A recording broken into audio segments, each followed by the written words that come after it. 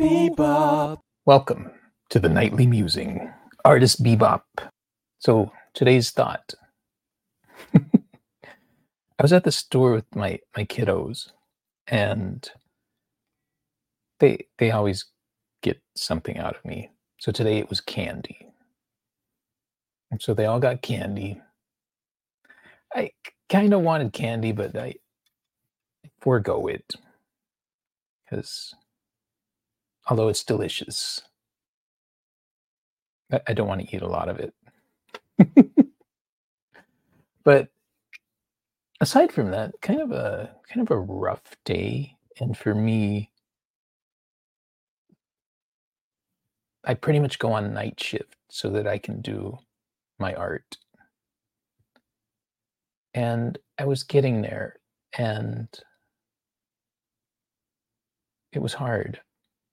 So it was a rough day, just a lot of things going on and trying to balance to get there.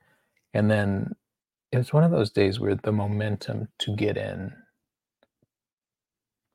it seemed to be eluding me. And then one of my, I guess, last fatherly tasks of the day was to walk the dog.